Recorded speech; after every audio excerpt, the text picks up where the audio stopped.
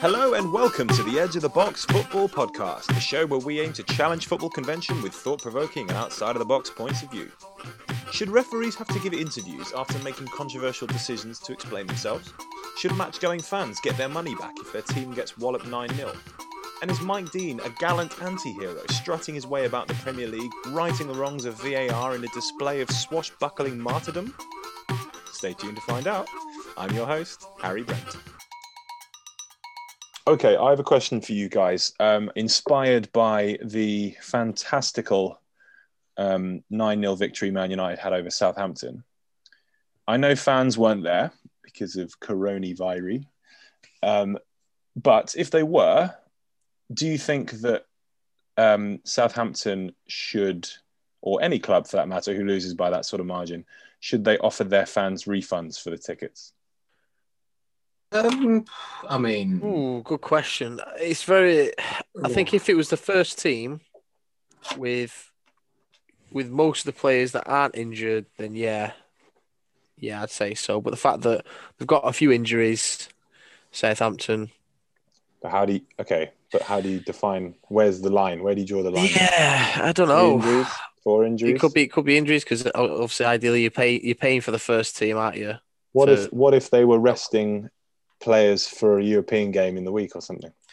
Yeah, that could be a good factor as well. Or a relegation fight, against a team. Didn't Mick McCarthy do that for Wolves once? I think he did. He rested somebody. I think this was like 2009 or something. He rested all of his players for a game against Man United, and they got smacked like 6-0 or something. And then he said, "I'm doing it because we've got a fight against a relegation team next week." No, I understand that because you'd rather lose one game where you get slapped 9-0 than 3 games at 3-0. This is the second time they've lost 9-0. Yeah. Well, yeah, but they're the envy of almost all teams outside the top 6, though, aren't they? Yeah. At the moment, it's a tough one because it was a youngster got sent off, wasn't it? Yeah. So Hassan Hüttl's put his faith in this young lad, kind of giving him his Premier League debut, and within 2 minutes he's sent off. It's would distance be a thing as well? The fact it's obviously bottom of the country and then coming up to, it's a long journey. If it was literally just down the road at Bournemouth or something. I see. For the they don't do that full. They don't do the full trip. Oh, you mean the fans? Sorry. Yeah. I thought you were talking about Southampton's performance. Oh God, no! I was going to say that's a stupid point, bro. I mean, for fans, would that be a consideration? If it's down the road. They've wasted They've wasted one of their weekend days away from work, spent a lot of money, travelled all that way to watch their team get spanked 9-0. But then my point on this would be, in that case, then what? If that was all right, yeah. Then distance is a thing. Then would you include Champions League then? So any fans that go over abroad and they know you've just been slapped by Real Madrid 10-0. Oh, sorry, fans. Here's some money. Or do you go, actually, it's the Champions League. What do you expect?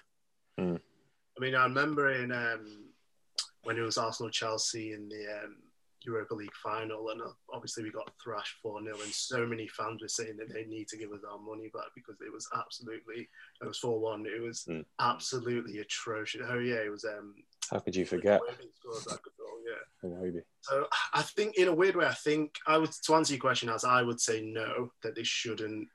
If fans were there and they've obviously made that long journey and that was the game and they lost 9-0, I would say they shouldn't, because in a weird way, I think that youngster getting sent off in a weird way sort of saves face of it. And and Ash was saying that he's a young Hassan Hüttl's put his faith in a young player. The adrenaline or the moment or the occasion's gotten to him and he's gotten sent off. And obviously everything from that point went downhill because maybe they would have lost 9-0, doubt it with him being sent off. But in a way, I'd say no because... Okay, contextually with that specific game, I guess there's an excuse for losing 9-0. But my question is more general. You can't.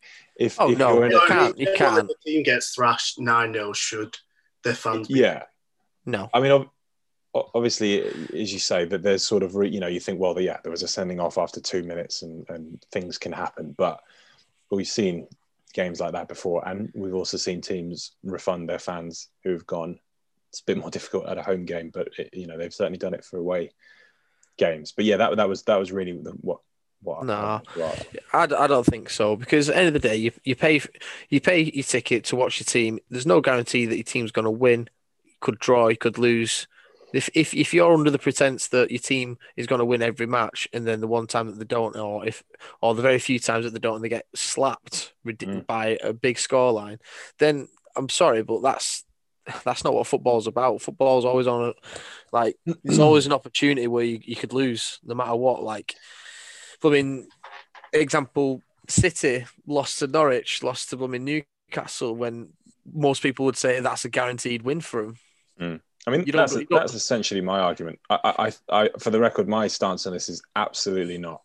I think the point, I knew what your stance would be. The point. So what if you refund the fact? Okay, the only time I think it's acceptable is if there's some sort of evidence that the players haven't tried, or there's been some sort of corruption that makes that game, not legitimate.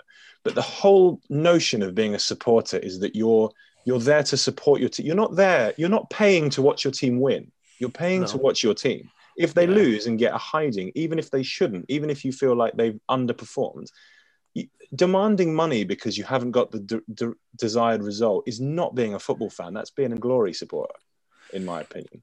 And I just think that if you go to a game, I understand when it's like, if you're a Plymouth Argyle fan and you go up to Newcastle away or something and you lose and they get whacked 9-0. It's an emotional bet. It's an emotional bet, isn't it? Tough, but I think it's the nature of supporting. If you're not prepared to watch your team get whacked every now and then you shouldn't be a fan.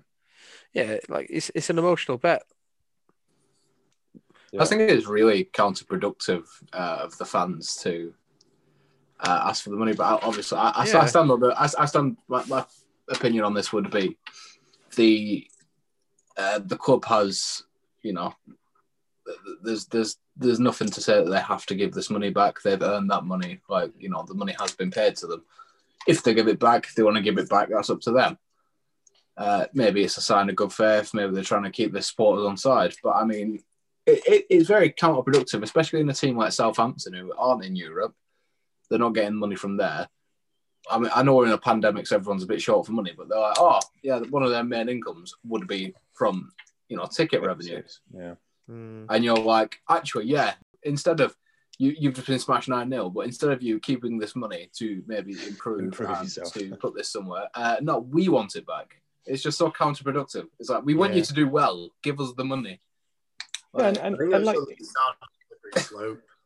It's stupid. Yeah, it's a dangerous precedent to set. Because then what? If you lose 3-0 on like a windy Saturday, exactly. But the fans have travelled 500 miles, and now they get their money back.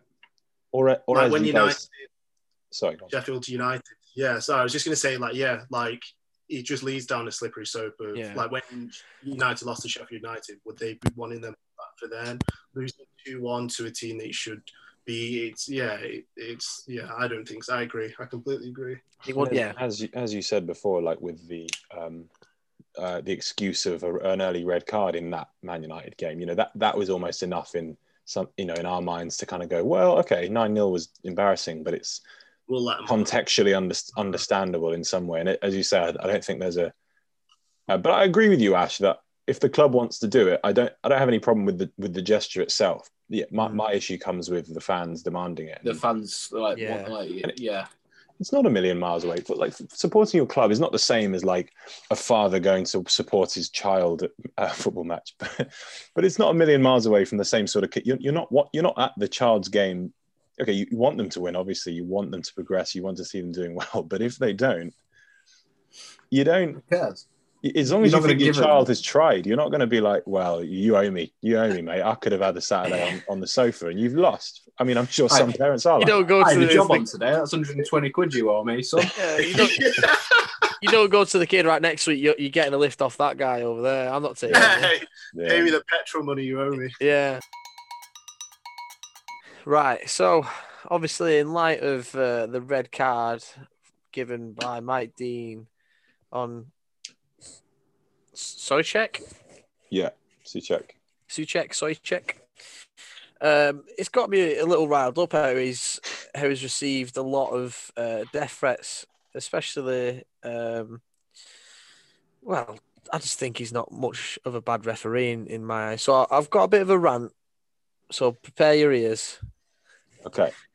So I know there's not a lot of faith that people have in Mike Dean, whether it be in fans, the players, or the managers. A lot of people like to say, "Oh, it's just the Mike Dean show," which again, it's a bit of a fair assumption. But however, if you imagined sports without a referee that didn't take charge or have control in the game, like say boxing, rugby, tennis, or any kind of like even cricket, then them sports would be rendered useless. They'd be dangerous. What do you mean by take charge? So, because people say that oh, it's the Mike Dean show. As in, because he's sort of he's a personality. And well, yeah, a little bit of personality, but also he imposes a lot of cards, or he makes it. So he gets accused of making it about himself by turning out a load of cards or bid digs. Yeah, exactly. So imagine if and my point is like if you imagined these like referees and umpires in other games without the control or without taking charge, then some of these sports could get dangerous, can get quite nasty. So of course it can be annoying, it can be frustrating when something happens like the West Ham game. So maybe instead of questioning his decisions, maybe question why he's doing these decisions in light of the rules that are in place. So maybe he's doing these decisions to show where these rules are wrong. And instead of being annoyed at him making the decisions, we should be annoyed at the rules. So in the context of the Souček, so that obviously the Souček sending off was he accidentally raised an elbow that struck someone in the face. Yeah, that struck him in the face. And then it got looked at, and then everyone saw it was accidental and thought the VAR was going to correct it, but then he ended up sending him off for it. Yeah, and that's since been rescinded. But so you're suggesting that he may have done that to say, look, in my head, I know this is accidental, but to the letter of the law, I have to send him off, and therefore, Mike Dean, the begrudging hero. Yeah. So I've had a long think about it, and I think a lot of the time, don't just think he made a mistake. No, obviously everyone's entitled. Like an anti-hero than just he was wrong. Look, everyone's getting all these death threats, but he welcomes them. He's like, he's not the hero we want. He's not the hero we deserve, but he's the hero we need. But all I'm saying is that there's been not just that one occasion. Mike Dean hero.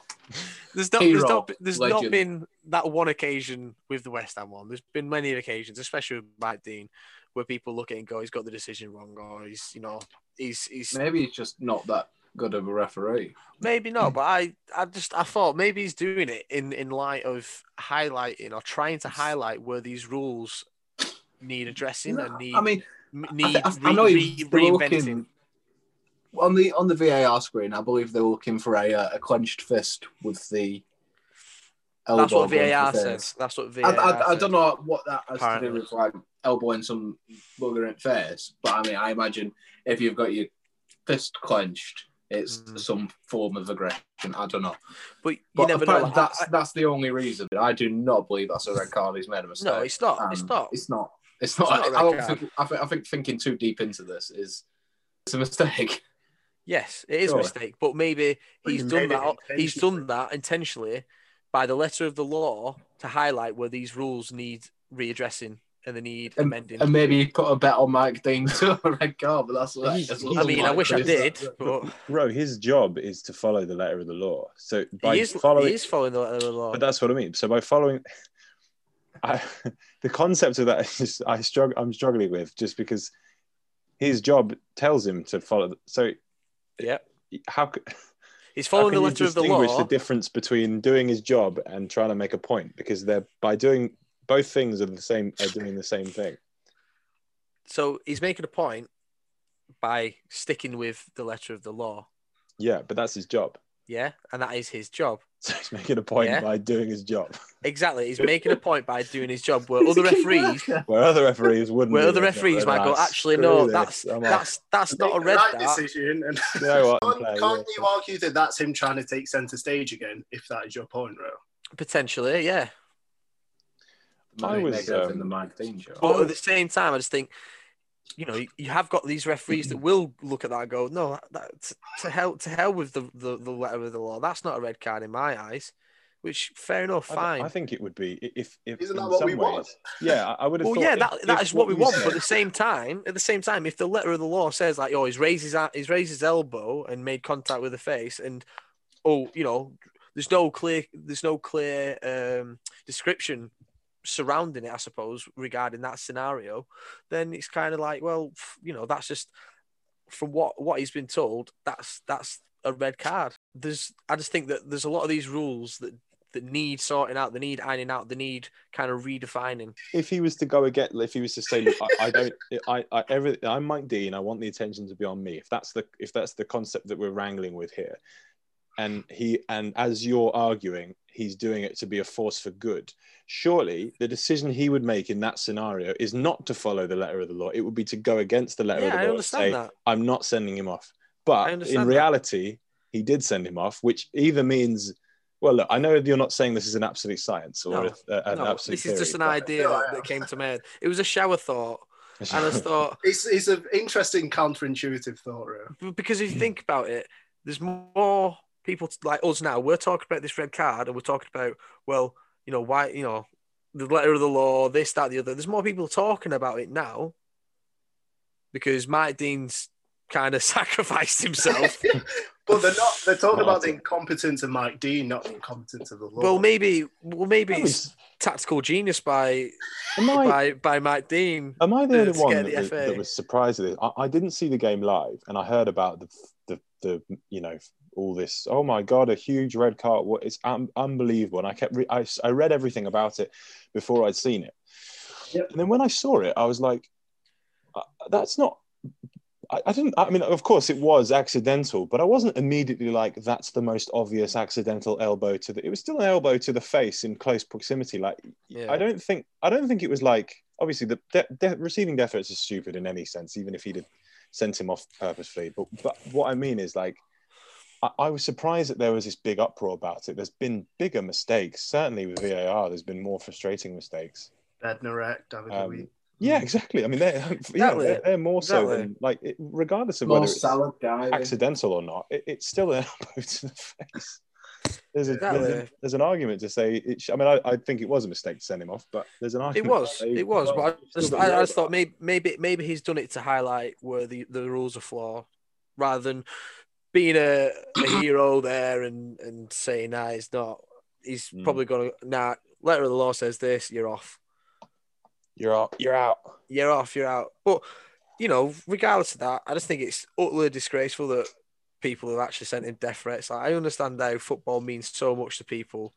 Like, but when social media, isn't it? It's so easy. To access social media or whatever. But regardless, being anonymous, it's too easy. But regardless, but like when you send death threats over football, or even if you're joking, like, you just need to have a break from football and just have a realise that the world doesn't spin around football.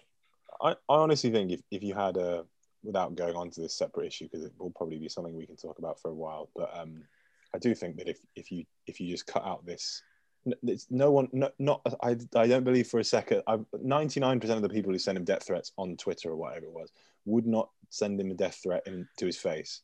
No, of course not. And I just think if you were to relinquish this anonymity that social media gives you, which gives you no retrospective action for any of anything you do, you can just say whatever you want and just get away with it. Of course, it harbors this behavior that means you can just be racist. Free pass. Haven't the FA tried to now put pressure on the social media platforms? Yeah, and that's a really good thing. Yeah, it is moving forward, but it's just annoying how it's come at many people's expense. There's always soldiers in a war, Rob. Yeah, And Mike Dean. And there's one hero at the front leading them. There's only one All hero. right, lads, over the trench. over the top, red card. You've always had a soft spot for Mike Dean. I know have from back in the had a day, soft spot. I have. Like, as much 7 as he years is ago, you were sending me compilations of him doing funny things. Yeah. You 100% don't believe. You're. It's an interesting point, but deep down, you don't believe it. Can we just put this on record that you don't Believe on what? believe that he's tried to be this Messiah, experienced protagonist and like taking up the brunt of all the criticism to make this point of how bad the law is. You surely don't believe that.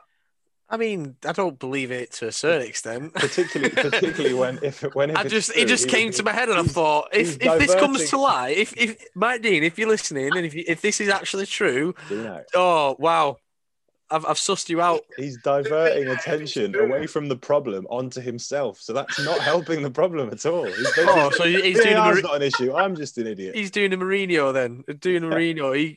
Classic Mourinho diverts the attention onto himself. I don't know. I just thought it was a good little idea, and I thought I presented it in a fashion in which it got you thinking. I think it's just another example. I think of just how VAR in football doesn't work generally. So maybe he did that because it doesn't work. Because he knows he needed to find a way to get this message to the masses. Yeah. He just wants the occasional Saturday off, and he knows that if he just wants to go back to... There's always that chance that it'll be all he's got to do, if he wants a Saturday off every now and then, is referee a Southampton game badly, and then they'll ask for them to never ref it. I forgot to before. Don't even. That is an absolute joke. Any club that happens quite frequently. Well, any club that does that should be ashamed. Yeah, apparently there is a there's a whole procedure around doing it, and apparently it happens quite a lot. But while we're on the topic of referee mistakes and obviously controversy and all that lovely stuff, what do you guys think about the thought behind people who say that referees should be asked and interviewed to give the reasons for making their decisions? I think if it's done right, I think yeah, but at the same time,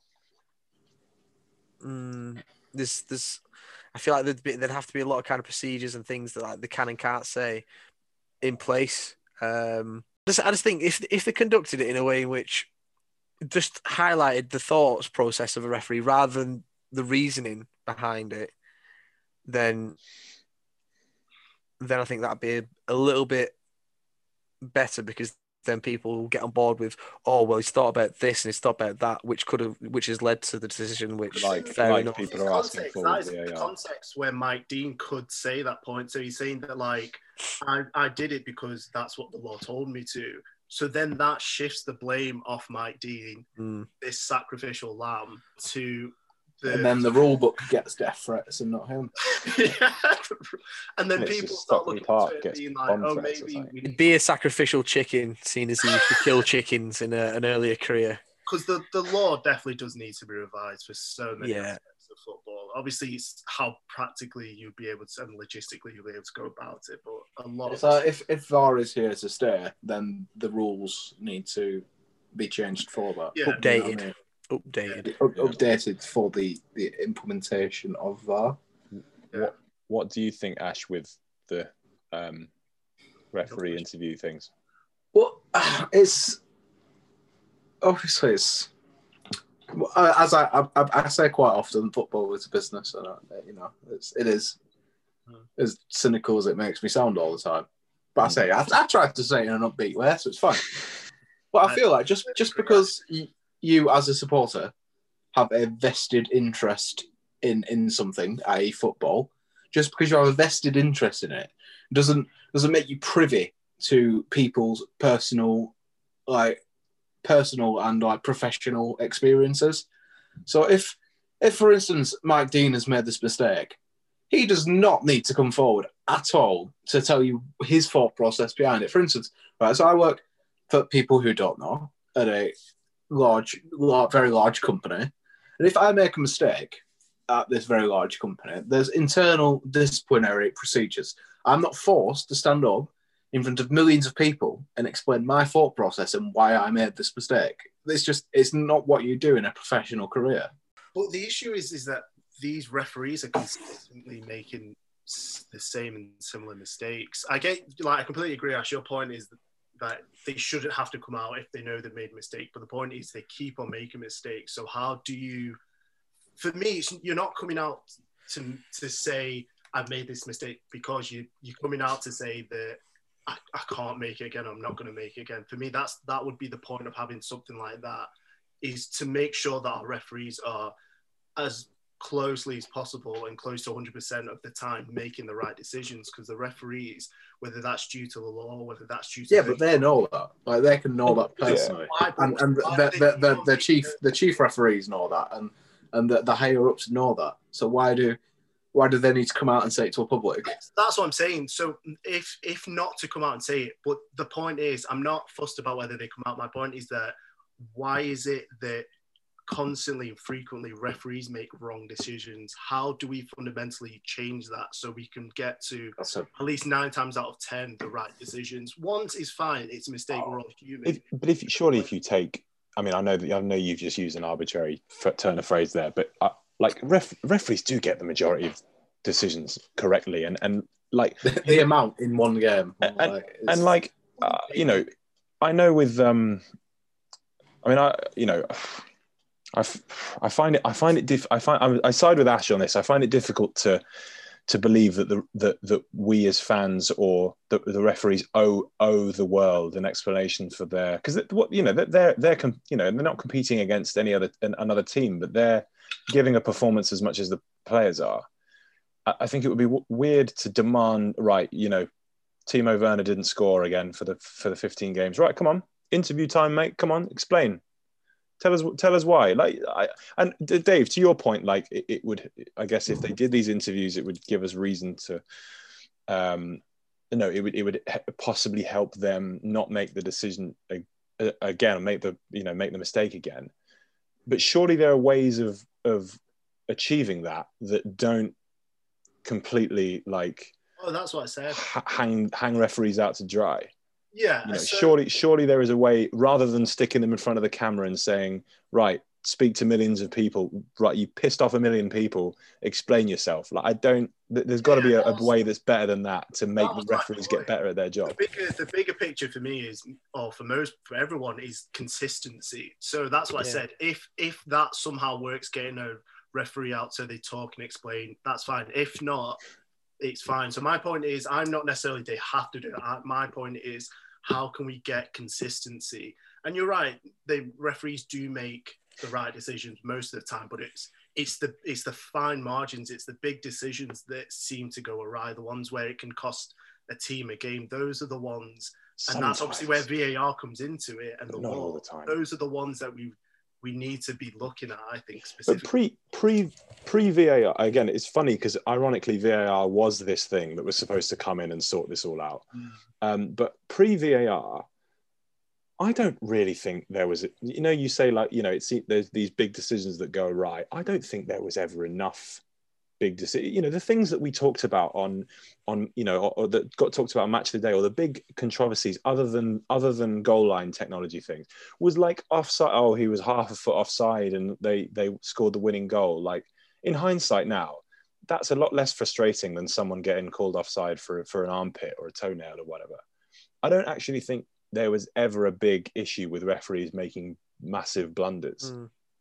Yeah, I think I agree. I think the stakes seem higher in football compared to pre-VAR days. I don't know whether that's whether I agree with Ash that because football's a business, people need to make money by winning games. They need to get into Europe, and we've talked so much about whether the importance of Europa League, Champions League, whatever is important. But the thing is, it brings money in. So it just, and maybe fans feel it as well. Maybe that's why we feel that. I feel like you're either a purist in football, maybe like yourself, Harry, where it's just about the entertainment and we enjoy the debates. That's what football's all about. The human errors make football exciting. I guess there are other people who are maybe the perfectionists who think that football should almost be played and controlled by robots, should be refereed where every decision is right, every call, every play is making the right thing. So it obviously just depends which side of the fence you sit on. But I think And I don't, it's hard, and maybe I'm just saying this arbitrarily, but it does seem, and maybe through the inclusion of VAR, that the big decisions do seem to be made more frequently. I think with VAR involved, alongside, because there's more decisions to make, and they check a lot of things, you know. Whereas before, like if you know we look at something that's a very, very minuscule offside. Now pre VAR, if they were a centimetre offside, only the most annoying fan would go, that's an outrage. People would go, he's level. But now with VAR, if he's a centimetre offside or onside or whatever, or like with these handball things, if it skims the thumb of somebody and the referee decides to not give it, then that's considered to be outrage. He's got this. So you're giving more opportunity for referees to make these big mistakes, I think. Do you think VAR also makes us as fans a bit more pedantic with the rules? So because we have that time to go back and look, it's like, haven't they seen that? Well, if VAR wasn't there, we'll probably. And I think that, as we said, I agree, with that, and I think that you know culminated with this vitriol that Mike Dean saw, because he's under more pressure to, you know, people. It wasn't necessarily the sending off that got people outraged; it's the fact that he reviewed it and still decided to send him off, because everyone's going, I don't know how you can watch that multiple times though, and decide. I mean, under pressure, like it's an elbow in the face. Yeah, they're still under pressure, and I think the in real time it looks nothing. And the weakness of VAR, as we mentioned, someone mentioned it before. Ash, I think you said they were looking for a clenched fist. Yeah, I think sometimes the big weakness I've found with VAR is they focus on one thing, that they blind themselves sometimes to other things. Like, for example, you could be looking for there's a corner goal happens, right? And I know that was it. It was a Chelsea game, and there was Chelsea scored from a corner, and then VAR reviewed it, and they disallowed it because Azpilicueta had pushed Maguire or something like that. The Chelsea player had pushed a Man United player. But what was on the screen very clearly, but for some reason blinded to the VAR officials, was the fact that Azpilicueta himself was pushed by a Man United player. Well, that's the thing, isn't it? Exactly. It was completely ridiculous, and they, Mitrovic was basically pushing him, which caused this to happen. Exactly, and Mike Dean, Mike Dean is told, like, right, we're looking for right, we've seen a punch or we've seen an elbow. We want to know whether he's gone it with any force. So if Mike Dean's under pressure and he's only got, I know he's got replays, but he's only got 10, 15 seconds on count. He's thinking, I've got to make a decision about this. Okay, they're telling me. Yeah, they're under such pressure to get it done quickly that sometimes the accuracy is a bit off. Yeah. So would you? Well, you never know. Then it might have been all down to what's been said in Mike Dean's ear, rather than looking at. That's what I mean. Yeah, that's what I mean. So if they're saying looking for a punch, he's got to look. Oh well, yeah, there is contact. Red card. What did you say, Dave? We probably answered it before, but would you guys scrap VAR then completely and then just go back to the normal? I would. I'd scrap it completely or get rid of it for at least a year and come back with more rules. If you're getting rid of it, then you're giving less time to test it. So I think something as massive as this, you need it there. I think you need it there. You need it to work. All the funding that's gone into it. Yeah, but now that we've had it there, we can never not have it there. I just think now they just need to sort out the rules, and I think the longer it goes, we've had these millimetre offsides and these little handballs. They will always be there. People will always be like, "Well, he's a little bit offside." I don't know. I mean, I agree with you that the amount it's killing the game. The enjoyment is slowly coming out of the game. I agree that it's difficult now to reverse because there's been so much money poured into this and so much planning and stuff. But I don't agree with the idea that this is here and has to stay here. Like, no. We needed it for goal line technology. That made sense. Yeah. But everything else other than offsides is potentially a subject. The rules are not strict enough, they're stringent enough for these decisions to be black and white. They're not. We should leave it away from offside. Take it away from offsides completely. As were you saying that keep it for the offsides, but then let the referee be the referee for all the other decisions. So whether it's right or wrong, that people will, I don't know, maybe have more leniency or have controversy because that's what football loves. So keep it for specific things and leave the referee to do everything else. Ultimately, you know, if I was to be in charge of all of this, I mean, first of all, I think you have to remember what the major call for VAR was, and it was goal line technology. That was the major driver behind it, because everything else is kind of difficult to call. I would keep it for that, and that obviously came in before VAR properly came in. The only other one that I think is justifiable for it is offsides, and I know we find offside calls that are a millimetre out really frustrating, but it's the only other rule that is black and white. It's, you know, when a certain part of your body is over, then it's everything else, fouls, handballs, dives, all of that stuff is subjective, and you cannot use replays to give an absolute definitive answer. So getting one referee to decide it in the game, or getting a team of people looking at it on cameras, makes no difference, because it still comes down to one man's subjective decision. But goal line technology and offsides are the only two where I think the rules can work. And but just my last point on this is, every other sport that has this technology, tennis, cricket, even rugby to an extent, the decisions again that are made are these black and white decisions. Did it hit the line or not? Did it hit the wicket or not? It's not about, did the ball go forward? Did the ball go forward? Is his foot over the line or not? It's nothing to do with, well, was that intentional? Was, you know, I was watching the rugby. All the subjective things. I was watching the rugby at the weekend, and they did a TMO. Is it TMO? Yeah, it rings a bell. Yeah. Yeah, TMO or something. Their version of VAR. They checked for England got a penalty because a Scotland player had stuck out his leg and tripped a player.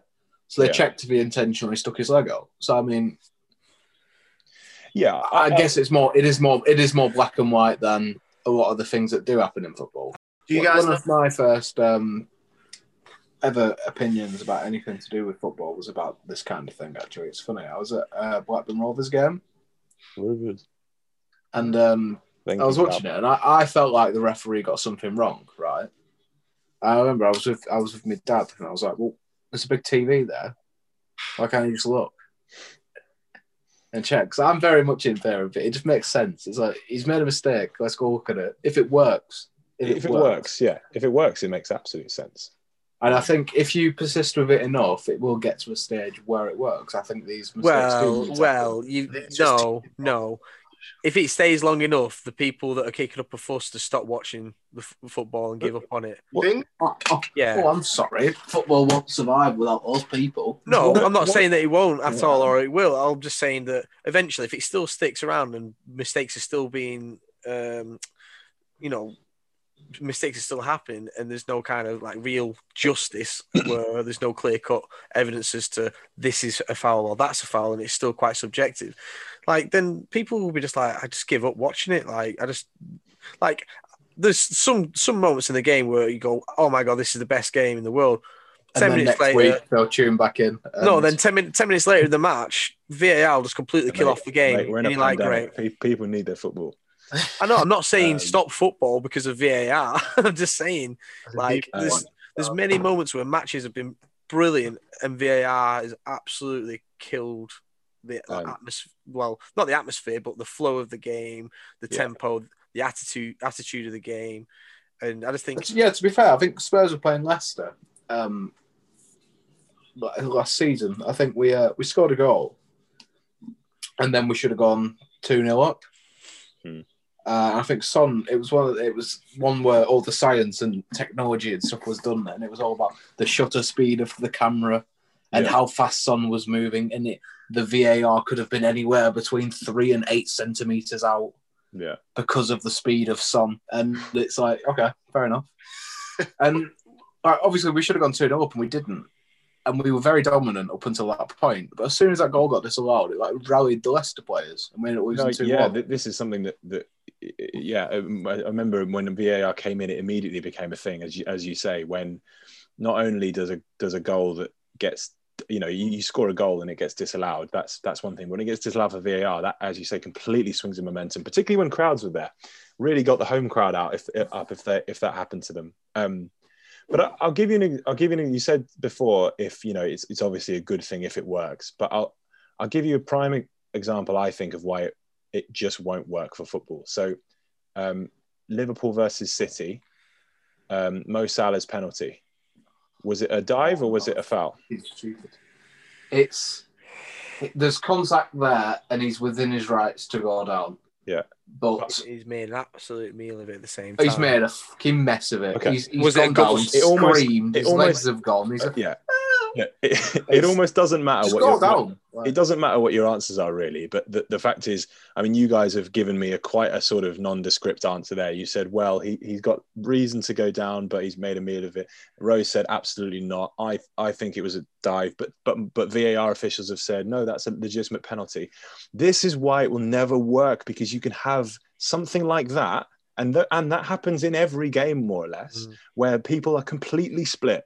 Split. There's subjective. You are never ever going to get a room full of people that go, we all agree on that. Like, you cannot look. You can look at that replay from a million camera angles and a million times, and you will never get 100 people in a room to say, yeah, we agree on that. And that's why it won't work, because football doesn't account for that. It's not. Does it hit the wicket? It's not made for that.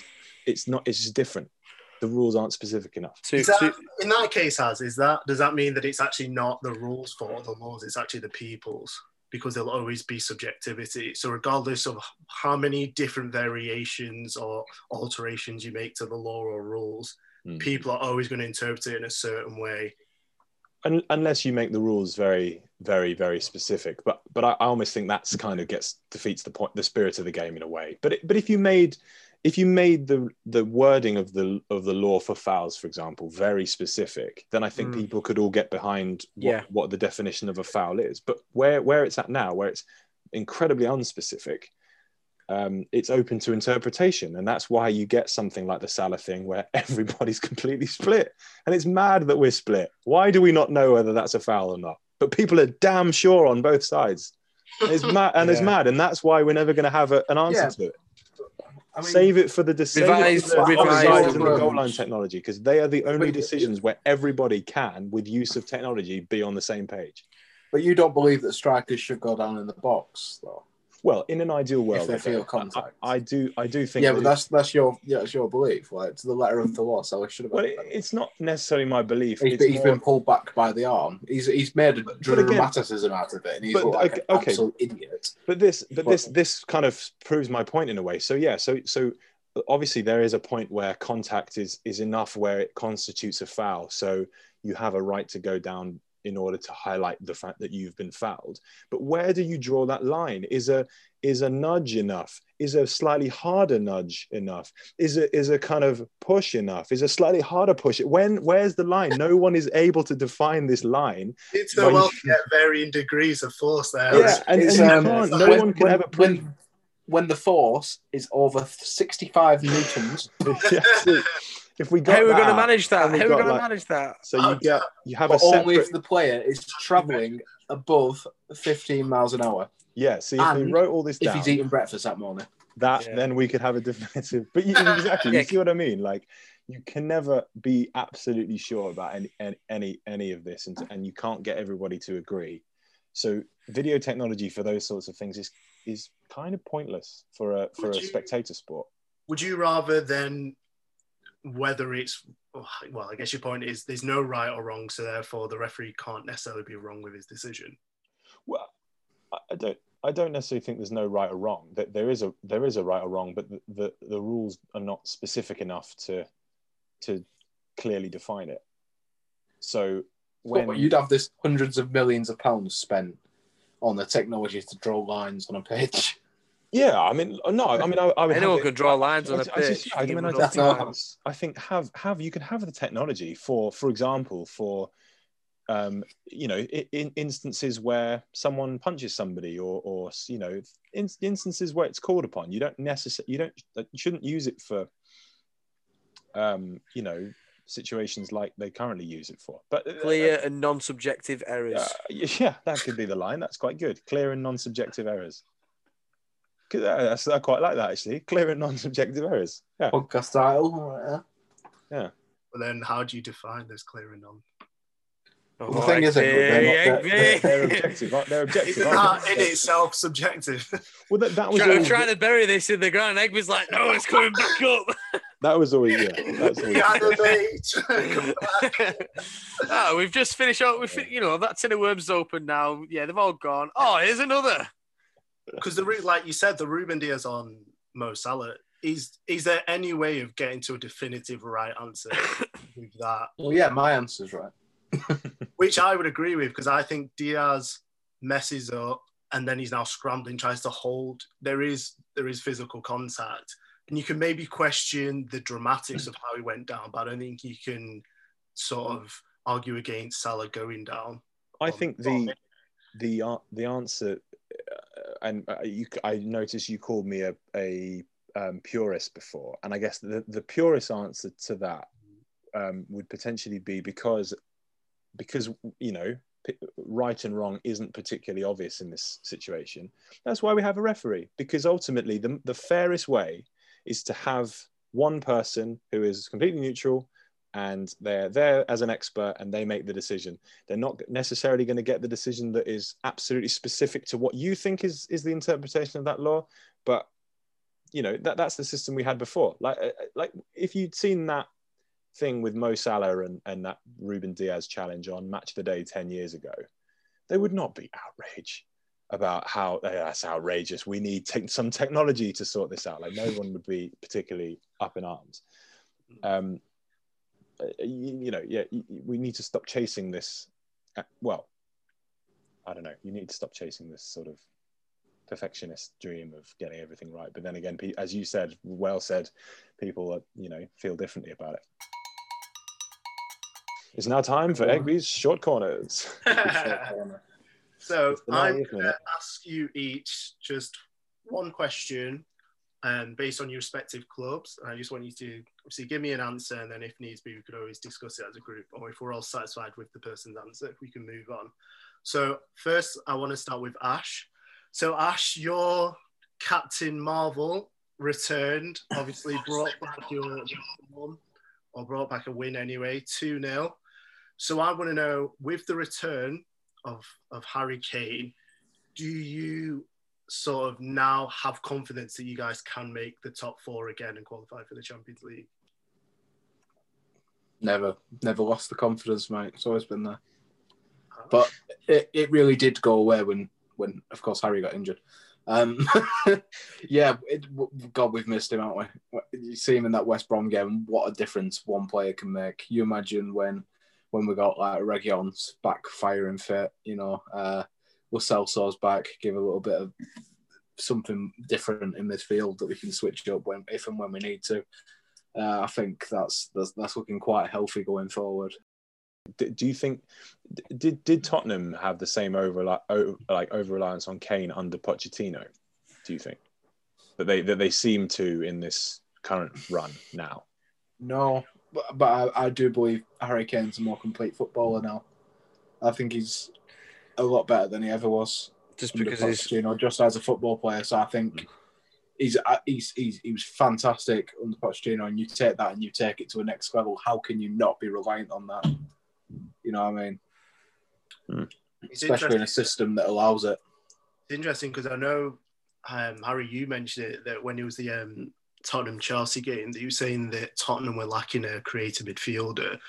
But I think the irony is that creative midfielder is Harry Kane. That's the way he's been playing. But the thing is, also, instead of him being the creative midfielder and like the goal scorer, he's also the goal line clearancer and the big defender on the penalty spot at corners that gets in the way. He's the first pass out, and then he's that switch of. He's actually like a turn of pace, and like somehow, what I mean, like the goal against West Brom at the weekend. That first pass came from Harry Kane. Just a quick thinking, just to chest it to Lucas Moura to get him to run with it. Yeah. Lucas Moura to run with it. Just chested it to him, like just before the halfway line. Just that quick thinking. He's got a lot of. You can just see. He's got everything. Football intelligence. Yeah. Crazy. And it's weird because he can play a ball very well, but it's like it looks like he hits it so hard it just kind of thuds. It's not like you see like a creative midfielder, like you see Eriksen and he'll put a ball in, and it's graceful and it kind of glides through the air. When Harry Kane knocks a ball, it goes. It doesn't even necessarily need to move faster than like an Eriksen ball. No, it just looks like it is. Full effort. Yeah, Harry Kane's back. I'm feeling very positive. I mean, yeah, definitely you guys now with Harry Kane are obviously a different beast, and I'm sure you'll probably mount a really good Champions League challenge. Nah. Nice. Jose, curse of Jose. Right. I think we will be okay. Yeah, sure you will. Quick one about Jose Mourinho, which is an interesting fact. Do you know he speaks? He's so perfect for like journalists and stuff because he speaks at the exact tempo that you can write at. Is that right? What, in presses? Yeah. Is that right? He speaks at writing pace. He speaks like, I think that... is that an intentional thing, or is it just... Yeah. Completely Well, intentional. Everything he does is intentional. How is that confirmed? So did someone say, how did that come about? As in, like, how was that confirmed? Did someone say, do you speak at this pace, or did he just say... I guess maybe when he was back in his translator days for at Barca under Bobby Robson, maybe he learnt it then. He just thought this is the way to do it because I'm communicating all the time. So he probably just kept it going, I'm guessing, into his managerial career. That would be my hypothesis. I couldn't give you a date, but... But I'll text him tonight. But yeah, no, I just thought that was quite cool. So the next person I want to ask a question to is Harry. Oh my God. And obviously you've just recently got a new manager. This is what he's managed his third game, is it? Third or fourth game? Yeah, I try not to be specific about times because by the time I edit it, it could be 5 or 6. Okay. So you've obviously got Thomas Tuchel in now. He's your new manager. And He's married amount of games. I just want to ask you, what are your thoughts on this new philosophy and playing style that he's trying to instill and implement with Chelsea? First thing I say is I must say I was very, you may remember, unexcited by Tuchel. And I think everybody else was. I'm not saying like he oh my gosh, we found ourselves a Guardiola or a Klopp or anything like that, but I have been really impressed I just think it was the transition with. Of course, you always get a reaction after when a new manager comes in because the players who haven't been playing, everybody suddenly is playing for position again. So you always get a reaction, but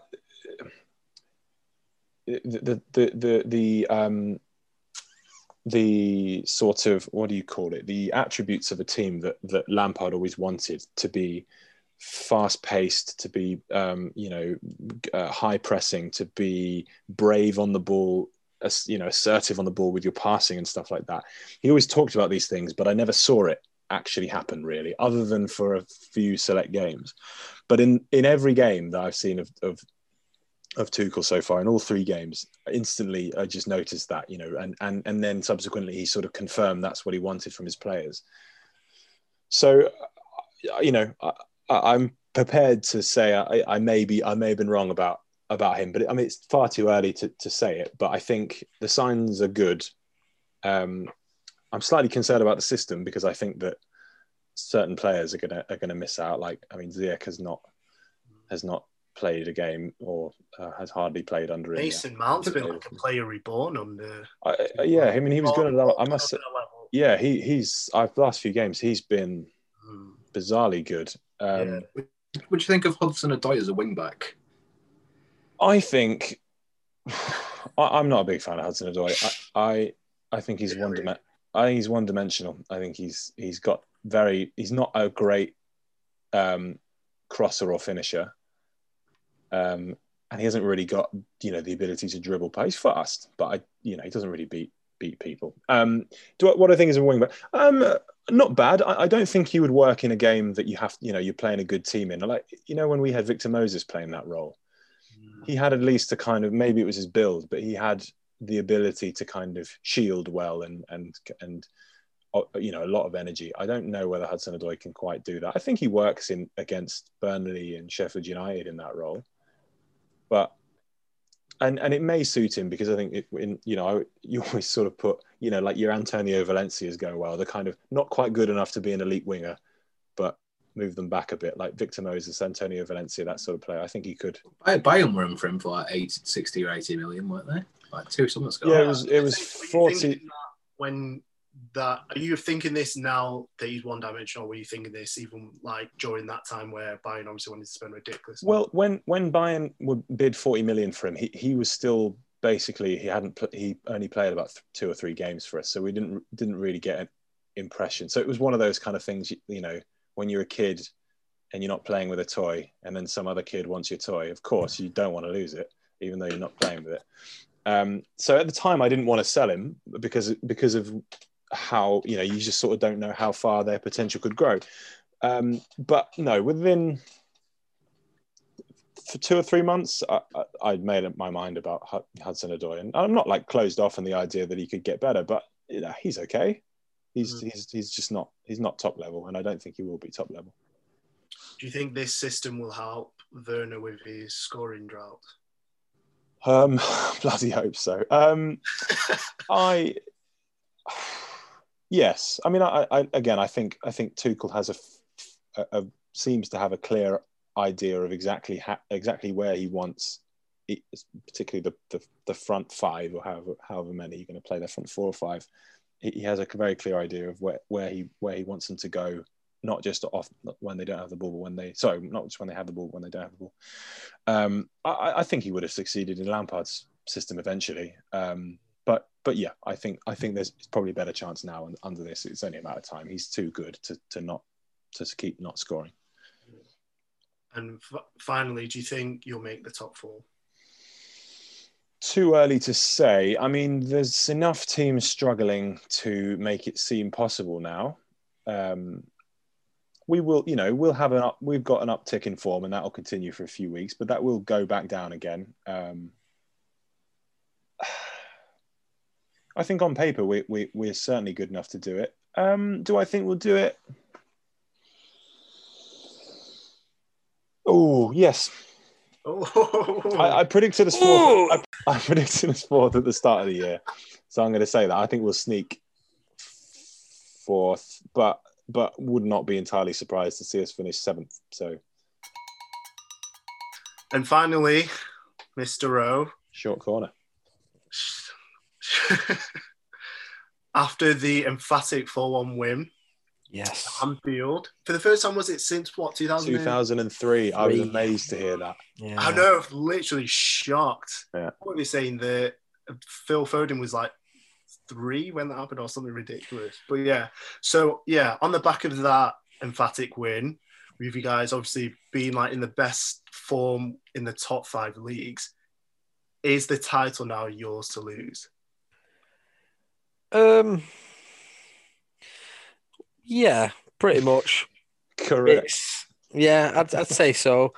I mean, nothing's set in stone as of yet anyway. I mean, we've adapted well without De Bruyne and Aguero, which has probably been a very good sign.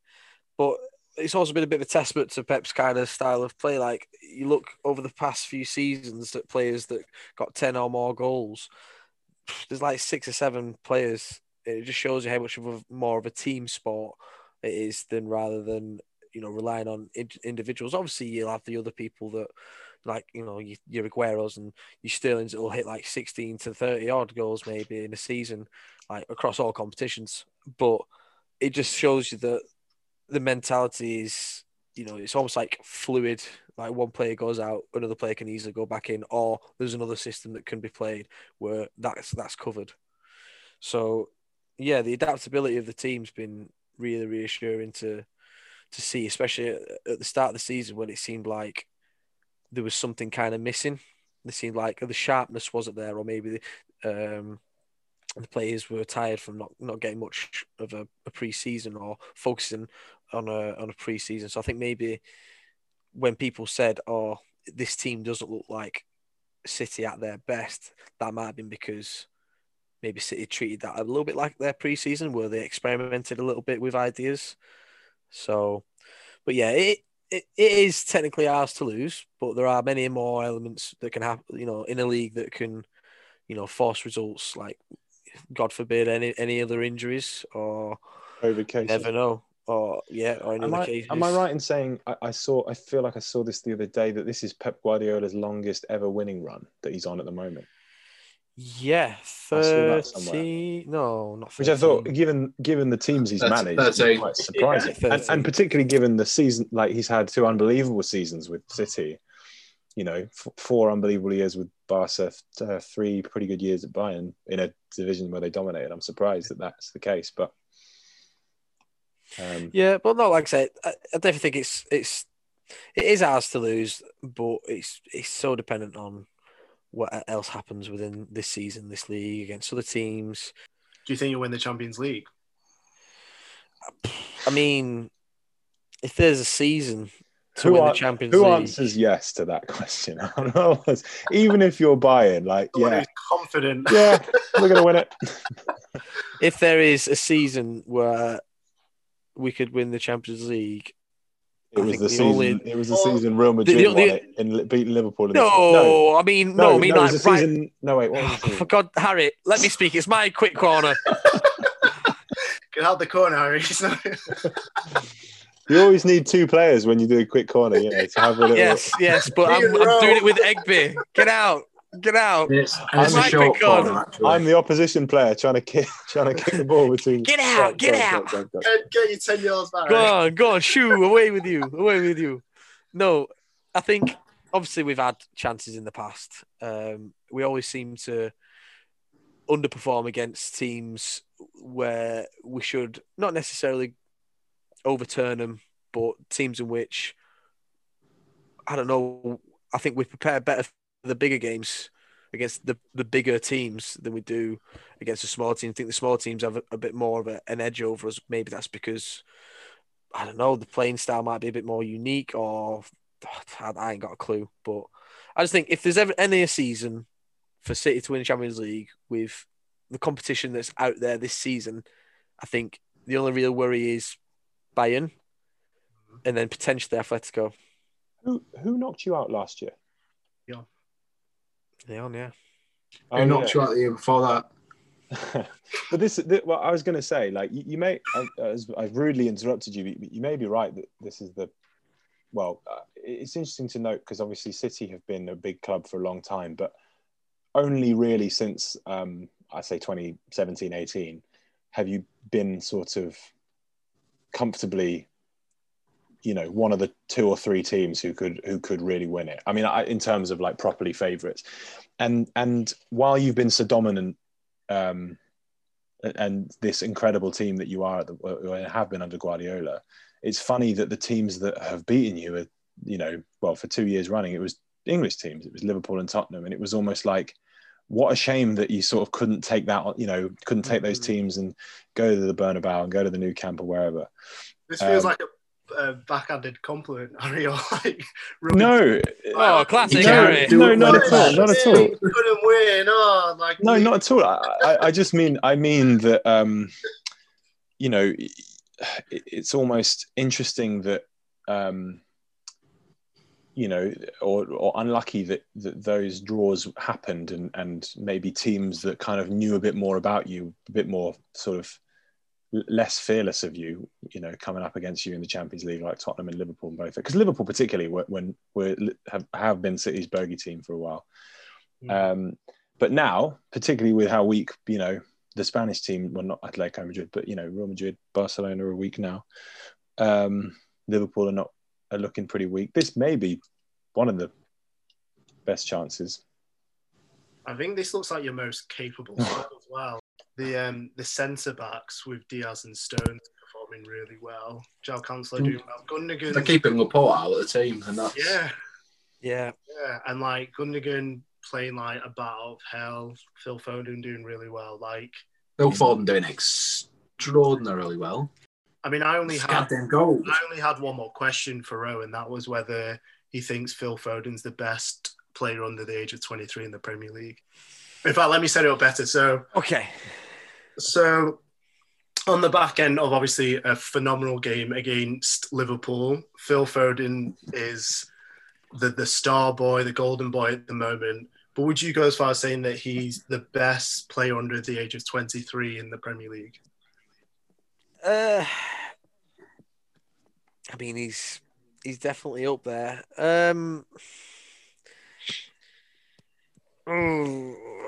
I'd like to say yes. Yeah. I'm gonna have to say yeah. But the one thing that might hinder that will be obviously he's playing a lot more now, and he's been, compared to the start of the season, he got more glimpses here and there, and he's playing week in week out now. I think that's probably the only thing that might go against him in comparison to other youngsters in the Premier League. I have a quick question for Raw. Oh, why are you so unable to give any Man City player any kind of credit for anything ever? Oh no, he deserves all the credit in the world, but at the same time, it's you're probably one of the best young players on the planet. Oh yeah, of course. Not even in the league, on the planet. Yeah, but I want to say but it's it's still kind of this honeymoon phase, isn't it?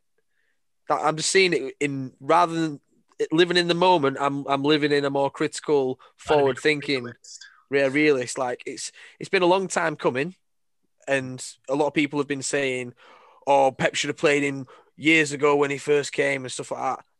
But obviously, you can tell that slowly introducing him to the team and having him involved around the squad, like players like David Silva, who's obviously not there anymore, like characters like Vincent Kompany, who's not there anymore. Just them having him there and learning off them players whilst also integrating with the system of Pep and kind of molding him to the style that he wants City to be playing. It's it's not been something that's happened overnight. It's been something that's happened since Pep saw him and witnessed that he's got extreme potential to be one of the best players. And I'm really happy. I think the last player that comes to my mind were the kind of tried to phase him in, but I think he got lost straight away. Was Sterling. No, it's Sterling, because with Brendan Rodgers, he made a very good point. I remember him saying that he doesn't want to burn him out too soon. And then I think maybe injuries, or I can't remember exactly why, but I think he eventually got a lot more involved in the squad, and you saw them glimpses of greatness, but maybe not the maturity, or maybe not that educated side of him. Whereas I think with Foden, you see both the educated side and the consistency of excellent performances. Whereas when you look at Sterling now at City, as soon as he came to City, once Pep was there, he's the whole mentality kind of changed, and people say, oh, he's made Sterling a fantastic player, but he made Sané a great player. He made that was Arteta. Well, he wasted all of that ability on the City players, I suppose. Yeah. But no, I'm. He's definitely up there. Like I say, I'm just thinking about his actual presence within the league so far this season. Yeah, he's got great stats at the moment as well. But of course, Loftus-Cheek's 24, so.